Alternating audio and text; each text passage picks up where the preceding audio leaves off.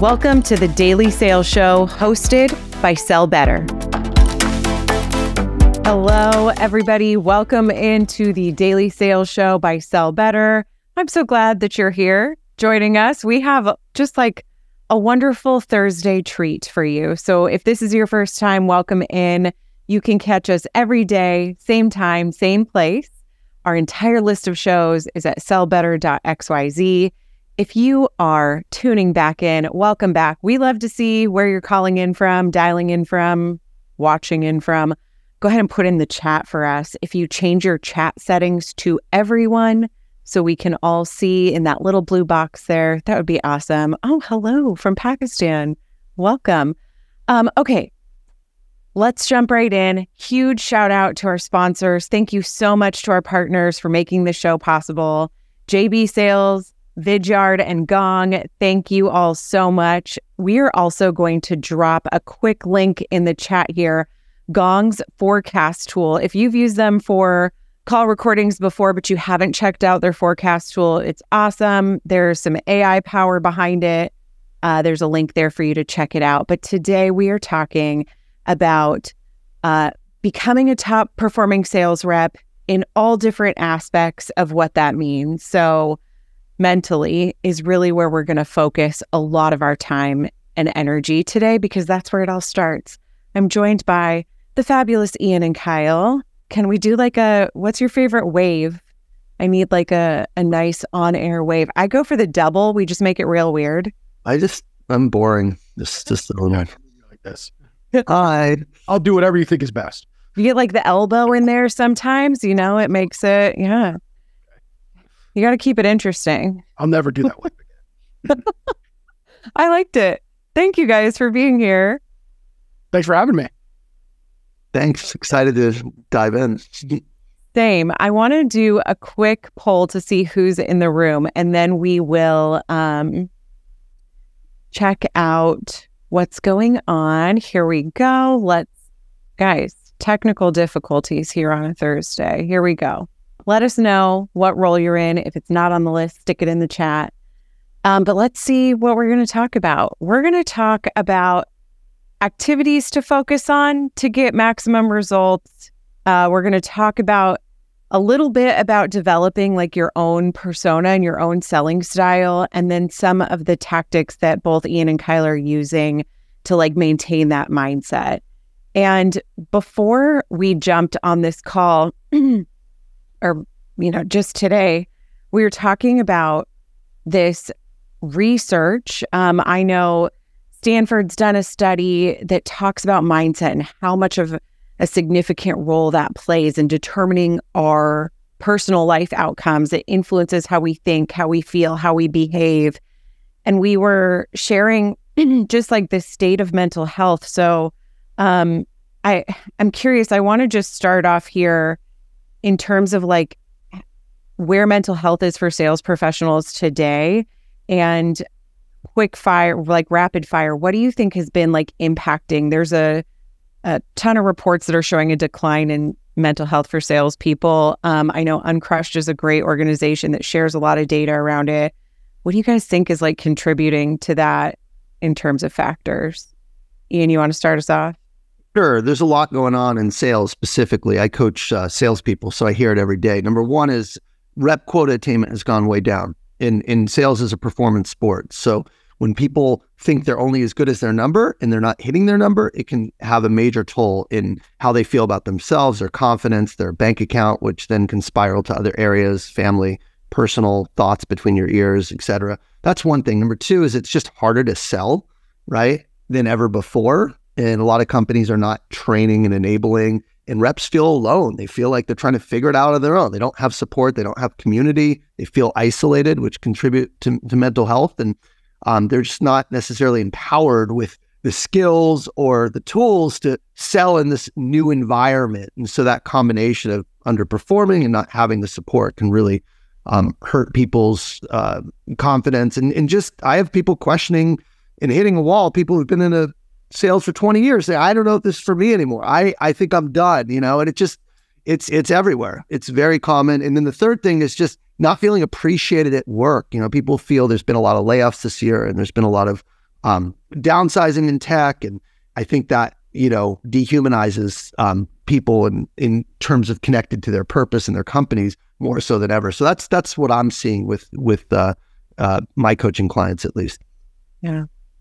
Yeah, I'll go ahead and second everything Ian just said. I mean, this is a really, really interesting time. And it's not only just salespeople, it's all people in general. So what we're seeing is that we're driven by, and this is constant, we're always driven by desires, and sales is a desire, like desires baked into it. I desire to hit my quota. I desire to get promoted. And these desires, we believe, once fulfilled, will allow us to experience happiness or experience fulfilledness. What ends up happening is you have this temporary relief. You hit your quota this month. Now in sales, it resets. So that's already baked in as difficult. But even if it didn't reset, immediately you have satisfied the desire, which makes you feel a little bit better, of course. But now there's some other desire that needs to be fulfilled. And we're on this constant quest. And the more difficult our external circumstances get, the more that it feels unattainable to satisfy these desires, which causes suffering. And salespeople, I think, are feeling this today more than ever, because it is, everything Ian said, more difficult to sell. There's more variables involved now. And that could cause a lot of people outside of sales, inside of sales, to feel like they're lacking the fulfillment they need to feel happy. I love that, Kyle. And I didn't think about that, but general lack of purpose, lack of clarity. Why am I doing this? Is it just for the money? Is it just for the performance? And it's like emptiness, right? It's external validation versus connecting to a deep intrinsic motivation or purpose. So that's a great call, Kyle.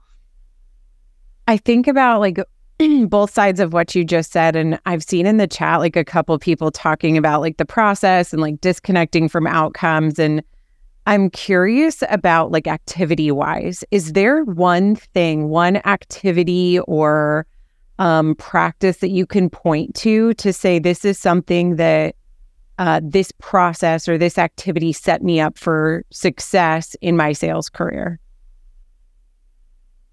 You want to take that, Kyle? Or I can jump in first. So I think there's a collection of activities. So one thing that's greatly benefited me throughout my career I started as an SDR. I was an account executive for a bit. I've led sales teams. I run a company now. Across all of that, there are a few things that are really helpful.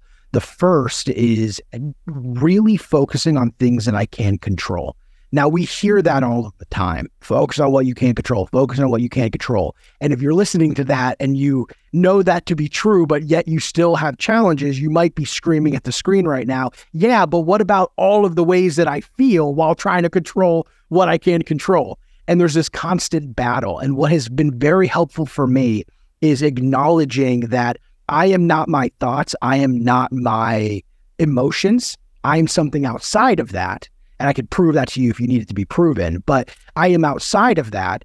I can allow the emotions to be there, but I can behave in a way that is aligned with, or not aligned, is outside of being controlled by those emotions, because that's the real gap we're talking about here. We can control the controllables, but if we're torturing ourselves internally, we're not even going to be able to execute on that very well. So I try, and for my entire career, I've tried really hard, and I get better, the longer that I've done this, to separate myself from those emotions. And what the actual practice of doing that is, I believe there's two. One is doing the activities on a daily basis to really execute on focusing on what you can't control. And then the other side is being very conscious about how you're feeling in the moment and reminding yourself, and then genuinely disconnecting yourself from the thoughts and emotions that are driving reactionary behavior.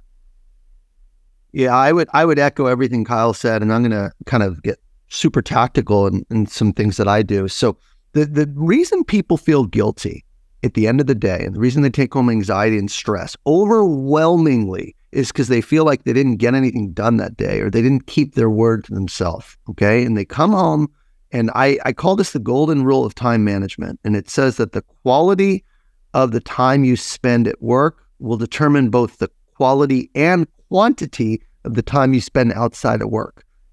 Now, if you sit with that, what it means is if you actually plan your day, execute your plan, and do all you can let go at the end of the day, because you've done all you can. So you can be fully present when you're not working, and you'll have more time because you're not taking the work home that you didn't get to because you were reactive and focusing on busy work versus proactively working on strategic work. So at its simplest form, it's about working a full day on the right activities so that you can be free and clear when you're not working, to be happy and present. And the tactical system I use, and I've used this for 3 years straight, is something called a weekly plan and a scorecard. You can see it's filled out. You can see a bunch of check marks, okay? Every single week, and I'll share this with the group, every single week, without fail, I write kind of a data dump of all the actions that I want to do, strategic actions, not the stuff that comes inbound throughout the day that I have to react to, but strategic actions that either create or advance pipeline in my business. Those are called revenue generating activities, or RGAs. So put them all on here.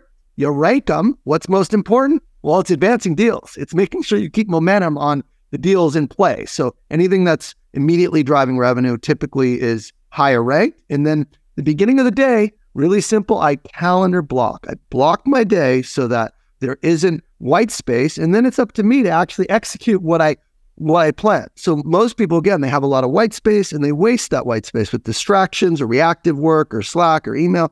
I'm very, very intentional about how I'm using my time. And at the end of the day, it's like, well, I didn't get to everything, but I worked a full day. I got this much done. I can feel good about it. So this system is called the 12-week year, how to get more done in 12 weeks than others do in a year. And it's worked that way for me. It's worked that way in sales. It's worked that way as an entrepreneur. And it's very, very consistent, because if you know you're doing the things that you need to do, what else can you do? You got to let go at that point. So for me, that's really what it comes down to, is this planning motion. And most people don't plan their week. They certainly don't plan their day. They're working reactively, and they wonder why they feel bad at the end of the day, because they didn't feel like they got anything important done, and they didn't, because they were just reacting to whatever came their way. So for me, planning is everything as far as a daily and a weekly activity. Something that both of you kind of like encapsulating that. I was listening to someone speak recently. It's one of my mentors talking about how a lot of us, especially in sales, are in this limbo between working and resting all the time. So it's like, even when we're at home, we're reading our work email. Even when we're hanging out with our family, we're looking at work emails, or like things are coming in, or LinkedIn, or whatever it is. And talking about the boundaries that you create for that. And if you can like put all of your effort, different list, but same concept. I'm the same way. Like, I have to do that, mostly because crossing something off the list when it's on your top 3, you're like, oh, this like magical moment, right? But like being able to be fully present at work and fully present at home is like this magical feeling that I don't think I ever had until recently. Being able to be like, no, this is going to be the time when I put my work email away for the evening, right? It makes a huge difference. I started putting my phone in the other room. I have 2 kids, 2 boys, 3 and 7, a wife that's a full-time mom. And so when I'm home, they want to have me because, time is precious. So I've started putting my phone away in the other room. And again, if you're getting emails between 6 and 10, do you really need to respond to them right then? No. So maybe at night I'll check it. That's normal, no big deal. But what I'll do is, if something comes in that needs to be responded, rather than worrying about it, I'll just drop it on the next day in some of the white space. So I know, as long as it's not in my head and cluttered and it's on the calendar, I know it's going to get done. And that, honestly, it frees you. It frees you mentally. Okay, so before we get into both of your top ideas as we're moving into 2024 and the conversation that we had, I would love to see, I'm going to do an anonymous poll, so it won't be tracked back to you anyway. But I'm just curious to see like if this tracks with you personally, if you're thinking about your mental health, where that ends up on this scale. And I want to share, I'll actually bring this over on my screen as we're kind of filling this in. Ian brought up this report. Here we go. I'll zoom in a little bit so we can see. That talks about like, this is 2021 versus 2022. This is salespeople. And you can see kind of the similarities and the differences over the year. We'll send this out just in case you're interested. It has a lot of data, but just curious as to where this room stacks up and where you put yourself in there. Completely anonymous. But I want to share, as we're finishing that up, I want to start to go through your top ideas, top conversations that we were having when we're talking about putting ourselves in the best position to succeed end of this year, beginning of next year, and kind of chat through some of these. Kyle, do you want to kick us off? Yeah, absolutely. We could talk a bit about self-worth here. One of the challenges I think a lot of people run into, and especially salespeople, just because of the nature of the role, is we tie a lot of our self-worth to hitting a number and even just progress towards that number as well. And when we don't hit that number, we don't feel good about ourselves. And when we do hit that number for a small moment of time, we feel good about ourselves. And this is a very dangerous thing to allow to happen, because it means we're tying our own self-worth, what we believe about ourselves, to external things that are somewhat in our control, but not always are. And even assuming they are 100% in your control, is it good to tie your self-worth to something external of you? I would argue it's not. And I believe a lot of this is tied to our own internal beliefs that we have about everything that we didn't even choose to have. When you were a kid being raised by your parents, when you were at school, in middle school, in elementary school, these beliefs were given to you, and you observe them and then you internalize them, and they're not something you think about consciously, but we all go through life allowing these things that we've carried for our entire lives to dictate how we act, how we behave, and then even worse, how we feel. And that is the number one challenge I see, because there's so much seeking. I had this desire to hit a number because then I will feel better. I need to make this amount of money so then I can achieve some level of freedom. And then I can spend more time with my family so that then I can feel happy or feel fulfilled. Why did we need all the obstacles? We don't, but our ego drives so much of our behavior. And we all have, I think of it almost as an IV, just drip feeding ego into our veins. And we've been led to believe if you pull that out and you appreciate who you are in the moment and realize there is no other level, then we would truly feel that fulfillment and that happiness, because it's inside us, it's not external. But we're believing that if we pull out that IV, that we will lose the connection to the experience around us that allows us to feel fulfilled. It's not the experiences, it's right here. It's been there all along, but you don't see it because you're so tied to these beliefs that you didn't even choose to have. And all of this gets baked into our own self-worth and our perception of our self-worth, which I believe is one of the biggest challenges when it comes to mental health for salespeople, for anybody. Kyle, do you, when you're saying this, I feel how this impacts on the phone too. I think when we pick up the phone, it's are we trying to be what we think that person on the other side expects us to be? Or are we putting ourselves at that same, you talk about levels, right? I'll take that to a new extreme. Yeah. Sure, you might try to be something that you want to be perceived as by other people in any situation, but you're also doing it to yourself. Mm-hmm. You're behaving in a way to give yourself the perception of yourself that aligns with what you believe you should be like in order to achieve what you're trying to achieve, which I think for everybody at some level is a positive emotion of happiness, fulfillment, oneness, whatever you want to call it. And we just play these tricks on ourselves, and we set up all of these obstacles to make it impossible for us to ever feel that way. And then when you strip away all this junk, this desire to be perceived by other people in a way, and let me give you a real story about this. I'll give you a real story about this. I was up in Canada visiting a mentor of mine, a very successful guy, has had a huge impact in my career, and is genuinely just a really great person. I've known him for a bit now. And one night we kind of come in from a flight, and he says, "Hey, Kyle, you want to go on a hike tomorrow morning?" I said, "Yeah, sure, I'll go on the hike." That night, I'm thinking to myself, what does he want to talk to me about? This guy's incredibly successful, over 100 million net worth. What does he want to talk to Kyle about? And I'm trying to think, maybe he wants to partner with me on this. He's kind of interested in this thing. Maybe, he wants to partner with me on that. And then I go on the hike, and it's a beautiful hike. It's in Canada. It's beautiful out there. It's very nature oriented. We go on this hike and we just chat, have a good time. His dog's there. Then he drives me to check out his new studio he's building. And then I went back to my hotel. He didn't want to talk to me about anything. He just wanted to hang out with me. Now, if I called you the day before the hike and I said, "Hey, I wonder what he wants to talk to me about," you'd be like, "Yeah, that's interesting. Let me know what he ends up saying." But no one would have said, what reflection does that have on me, my own self-esteem and my own self-worth? No one would have felt that. But in reality, that is exactly what it is.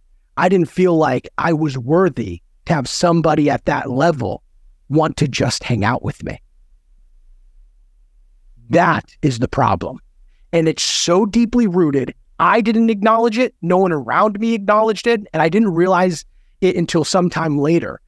That was a reflection of my own self-worth. I didn't feel worthy for somebody at that level to just want to hang out with. Maybe I'm fun to hang out with. Never crossed my mind. Never. You're like, I don't know. Who would want to do that? It's like the phone calls, right? Like, who's going to want to take this call with me? Who's going to want to listen to what I have to say? Wow. Yeah, maybe you have fun. Maybe you have something good to say. Maybe. Who knows? Okay. Ian, talk to us about one of yours on your list here. I'm just loving Kyle's story. I know, right? A lot of self-awareness there. We call it imposter syndrome, right? Feeling like we're not worthy, but we're all humans. We all put our pants on the same way. And that's something that I really hammer home with our sessions, with executives, especially when you're going to meet with the CEO. You're like, oh my gosh, what value can I add? Me, a lowly salesperson. You know what? The value is that you care about them and their business. It's not about you. The source is making it about us. That's the source of our misery, right? When we just show up in service and do our best, we feel good. So I love that. For me, gosh, there's a lot here, but I guess my number one would be It would be process thinking. So for people that don't know what process thinking is, Nick Saban actually coined it for any Alabama or college football fans, but it existed long before him. But if you look up process thinking, you'll see some stuff on Nick Saban, the coach of Alabama. And it's focus on the activities that will produce results rather than the results themselves. So in sales, it's really simple. Don't look at the scoreboard, right? It's not, when we think about being under quota, when we think about how am I going to get to this number, we're all at the end of the year right now.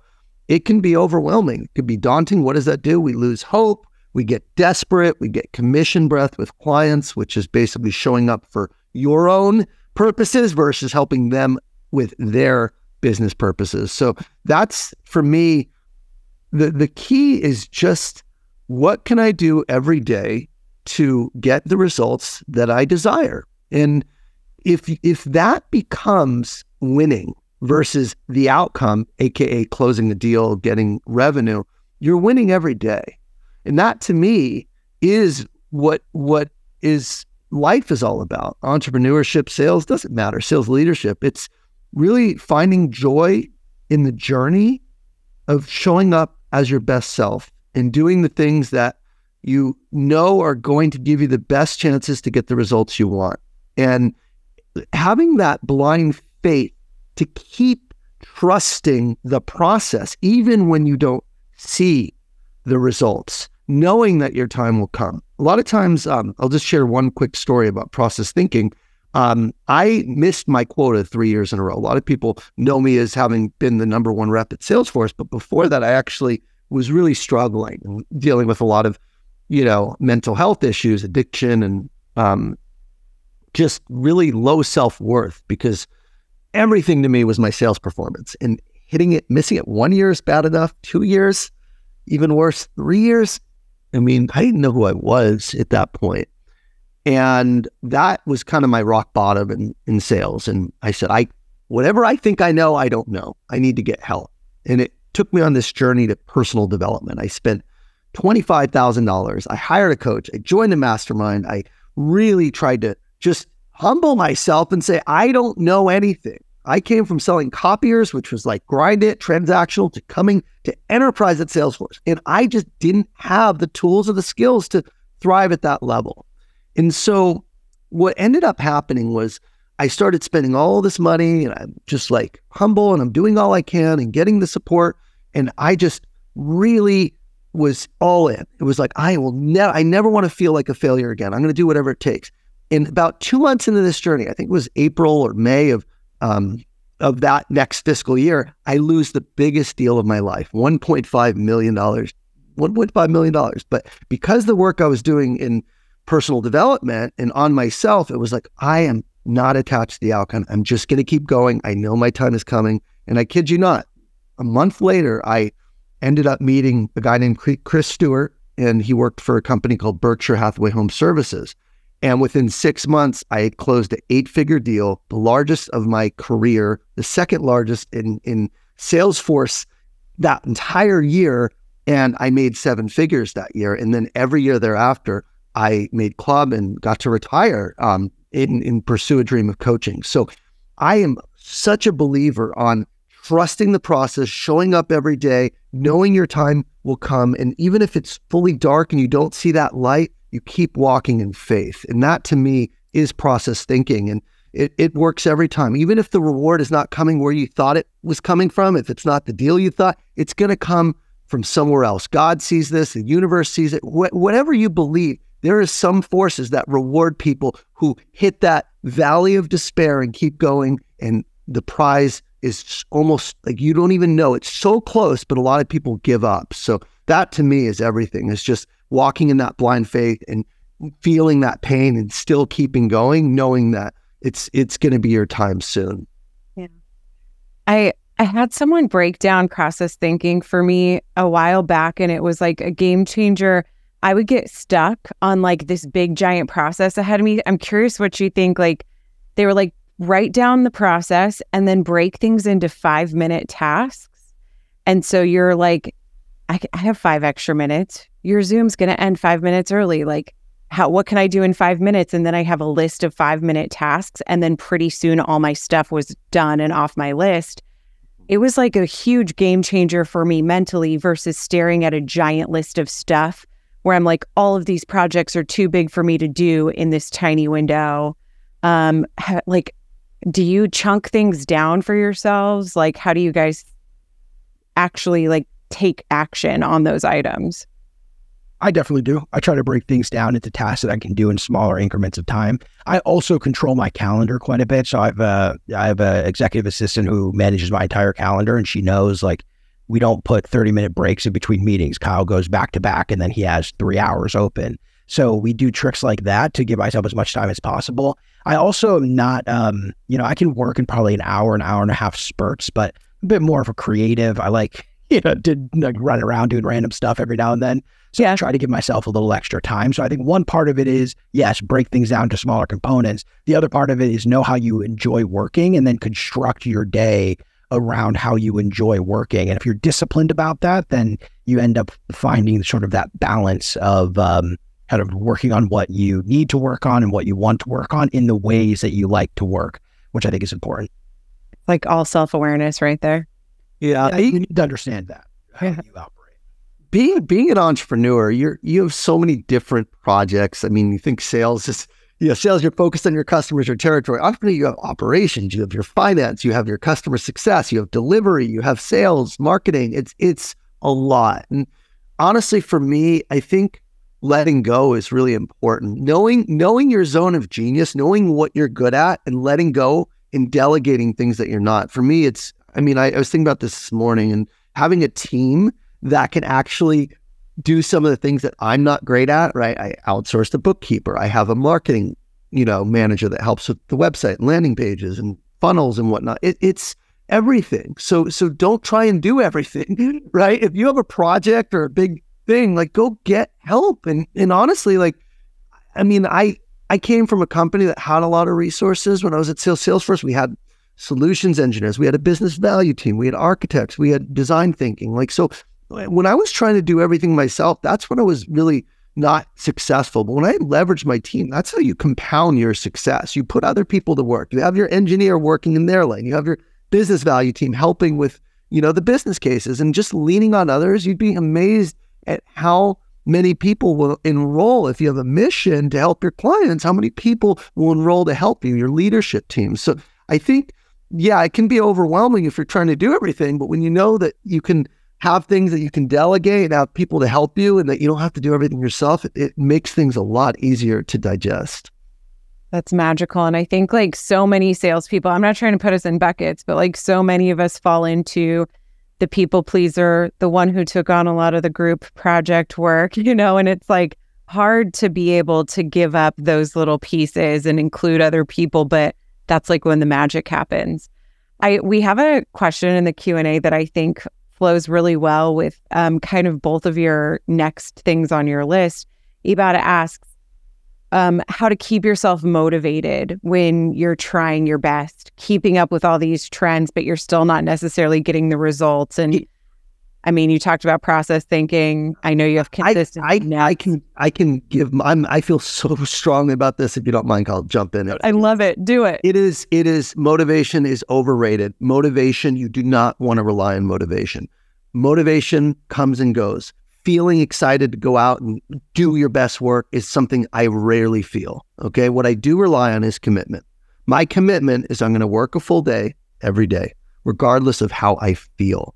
And so if you just rely on your commitment and just say, I am detached from what happens, okay, and I am committed to doing all I can, right? That to me is the secret. It's that consistency of showing up on the days you don't feel like it, when your motivation's not there. It's because you have integrity with who you are, and who I am is someone who shows up every day, right? That's I work a full day. So that to me is huge. The second thing is, if what you're doing is not working, go get help. Go get some coaching from your leadership, from your company. Go talk to the best person at your company and see what they're doing. Maybe the activities you're doing aren't actually the right activities. You need a plan which has worked before. That's why mentorship and coaching is so fundamental to success, because great leaders steal, right?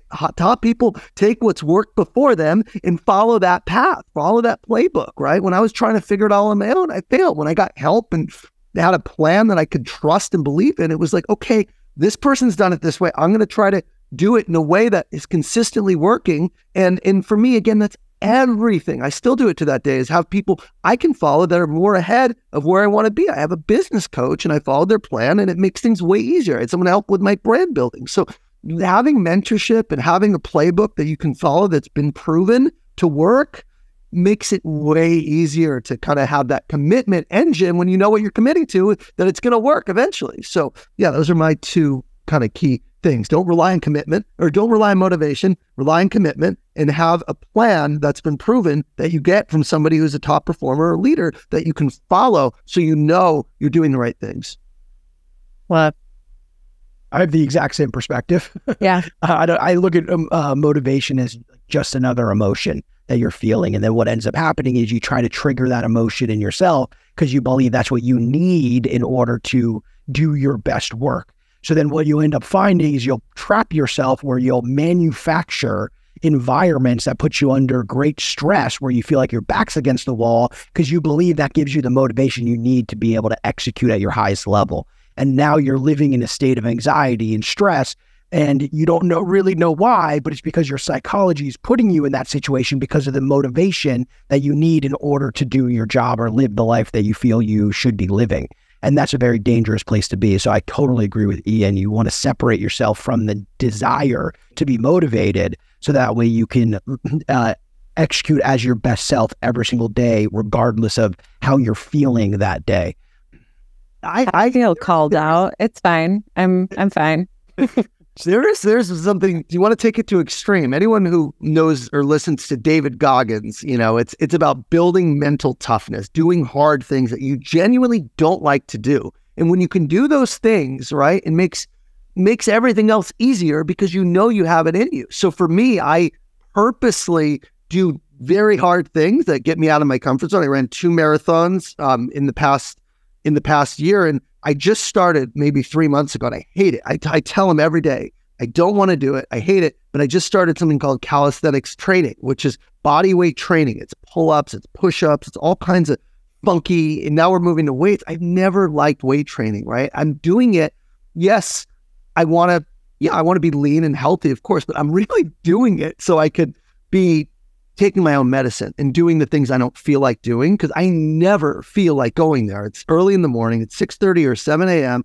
He pushes the hell out of me. He's making me do things that are like painful. And, I genuinely do not enjoy it. He's like, you'll enjoy it after 3 or 4 months. I told him today, I hate coming here, but I do it anyway. What I love is that I'm doing something that I don't want to do. Because even during like pull-ups, I'm pulling, I feel it, like I'm going to push. It builds that mental toughness. So challenging yourself physically, I find, is a great way to build that mental toughness. Putting yourself in situations where you're forced to do hard things because you have goals builds that commitment muscle. So again, motivation is really, really overrated. And I do think the commitment muscle you can build by doing hard things in all areas, again, there's a lot of examples, but those are two physically that I found can be really, really helpful, just to like do things you don't want to do and just consistently do them. Okay. We'll go. We've got 10 minutes left. If you have questions, go ahead and pop them in the Q&A section and we can cover those. I feel like, Kyle, like, do you ever get flustered by anything? I'm wondering if there's anything that like gets you. Well, so look, I'll get a little woo-woo on you guys here. Yes. We all experience emotions, and fluster is an emotion. And there's different levels to impacts of emotion. And so I look at, there's the emotion and there's suffering. I might feel pain, but I choose to suffer because of that pain. And do things come up where I can experience being flustered? Sure, where it's like, gosh, there's a lot of things going on right now, but it doesn't cause me to suffer. And I think there's a really big differentiation there between who you really are and the experience that you're having in the moment. And because sometimes the experiences in the moment are not great, we tend to look at the past, or we tend to look towards the future, to where we can find peace in this now experience that isn't an ideal experience. And that becomes a big problem because we start to live in the past or live in a future state, which completely dictates our present and causes us to spiral down. So I use this example quite a bit, where there's two darts, and this is an anecdote from Buddhism. The first dart is something that happens to you, it's pain. The second dart is our reaction to the first dart. That's the suffering. That's also happiness, right? All of these things are in us, they come from within us, but they get triggered by something external, which doesn't have to happen. I'll prove that to you in a minute. So first dart comes, let's say I walk into my house and I step on a Lego. Ouch. The pain I just felt is real. I stepped on a Lego. But what if I go and yell at my kids for not cleaning the Lego? What if I get so enraged and I'm yelling at the kids because they didn't clean their Lego? That's suffering. And that's what happens to everyone here. And then we end up living in that state. And I promise I'd prove it to you. Here's an example. Have you ever gotten a text or an email that made you really upset, and then you spoke to the person and it turns out you misread it? Mm-hmm. Or we read the emotion into it? Yeah. We felt the suffering when there was no first dart. We're doing this all the time. All the time. Now, I just talked about suffering. Happiness is the same way. So there's like another story that I think is a really good one. You go and you ask a kid, you say, what causes happiness? They say chocolate ice cream.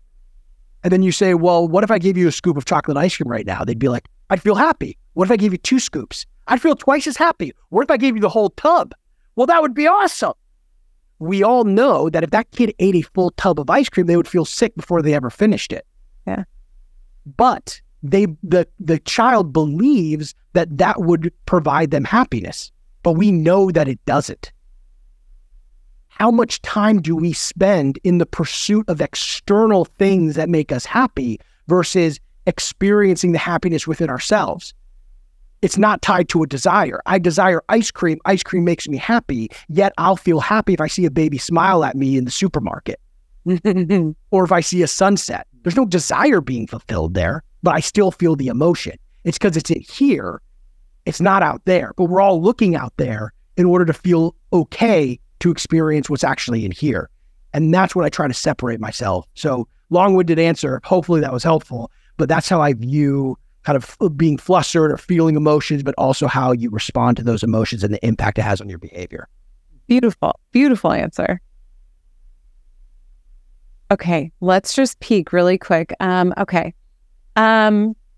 Questions and topics that we should be talking about with our managers during one-on-ones that can make health or wellness part of our weekly strategy. Came from Anonymous.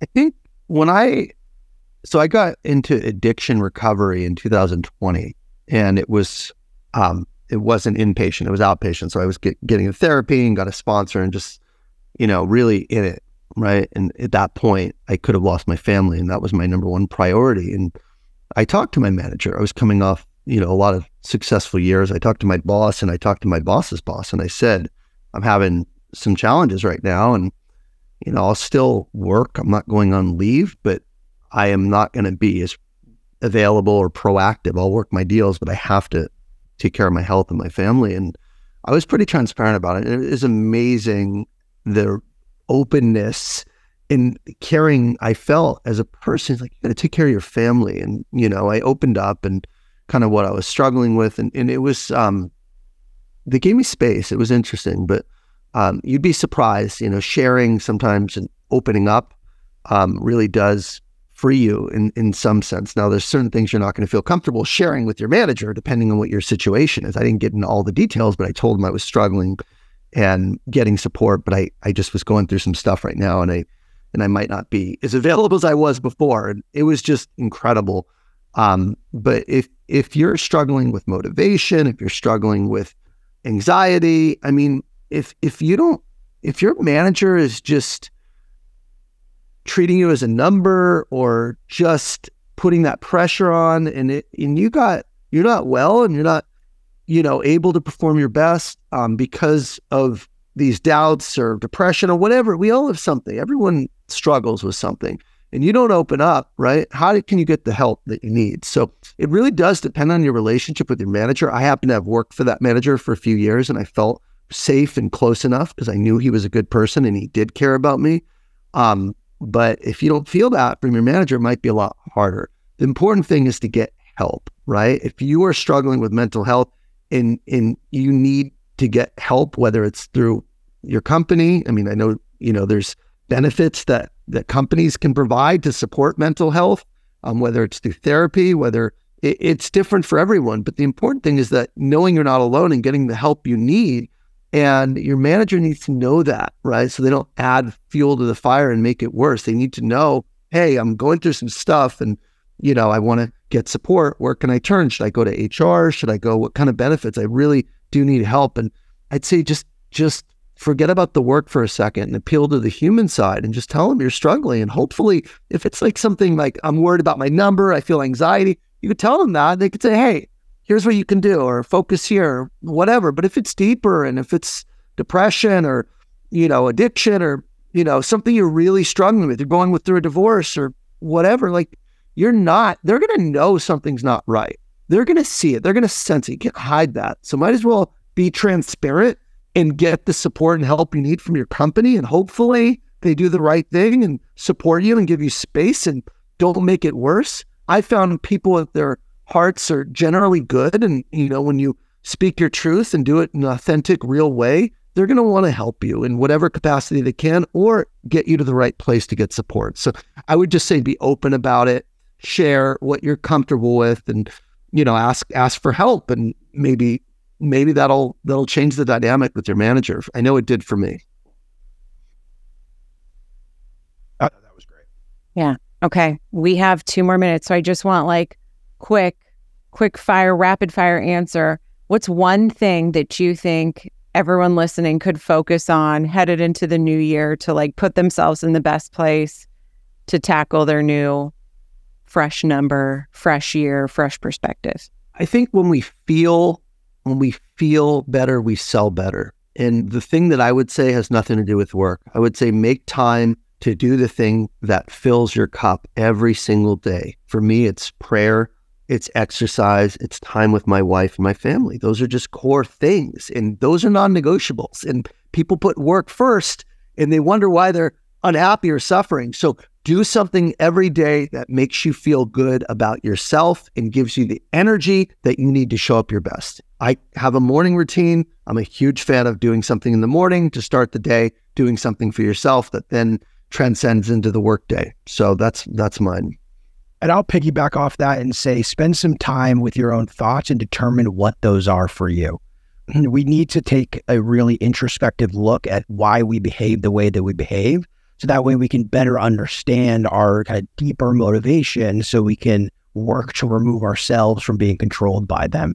And I think what Ian says is really powerful there. And if you do the work and really better understand yourself, you'll find yourself getting closer to that place over time. Awesome. You guys have the best stories, and this has been really helpful. Someone mentioned this is the juice that I needed today. I love that. Definitely soul filling. We, the three of us have compiled some resources. We'll send them all to you as a follow-up in terms of email, but we're going to put their information here in the chat. Also, tomorrow, same time, same place, we are having a show on increasing your LinkedIn reply rate with David Bantham tomorrow. So I'll put that link in the chat for everyone as well. But really, this has been amazing. Wonderful experience. Thank you for sharing so freely and for sharing your stories with us. It has been such a great chat. Anytime. Thanks for having us. We'll see you soon. Take care. Bye, everyone. Happy holiday.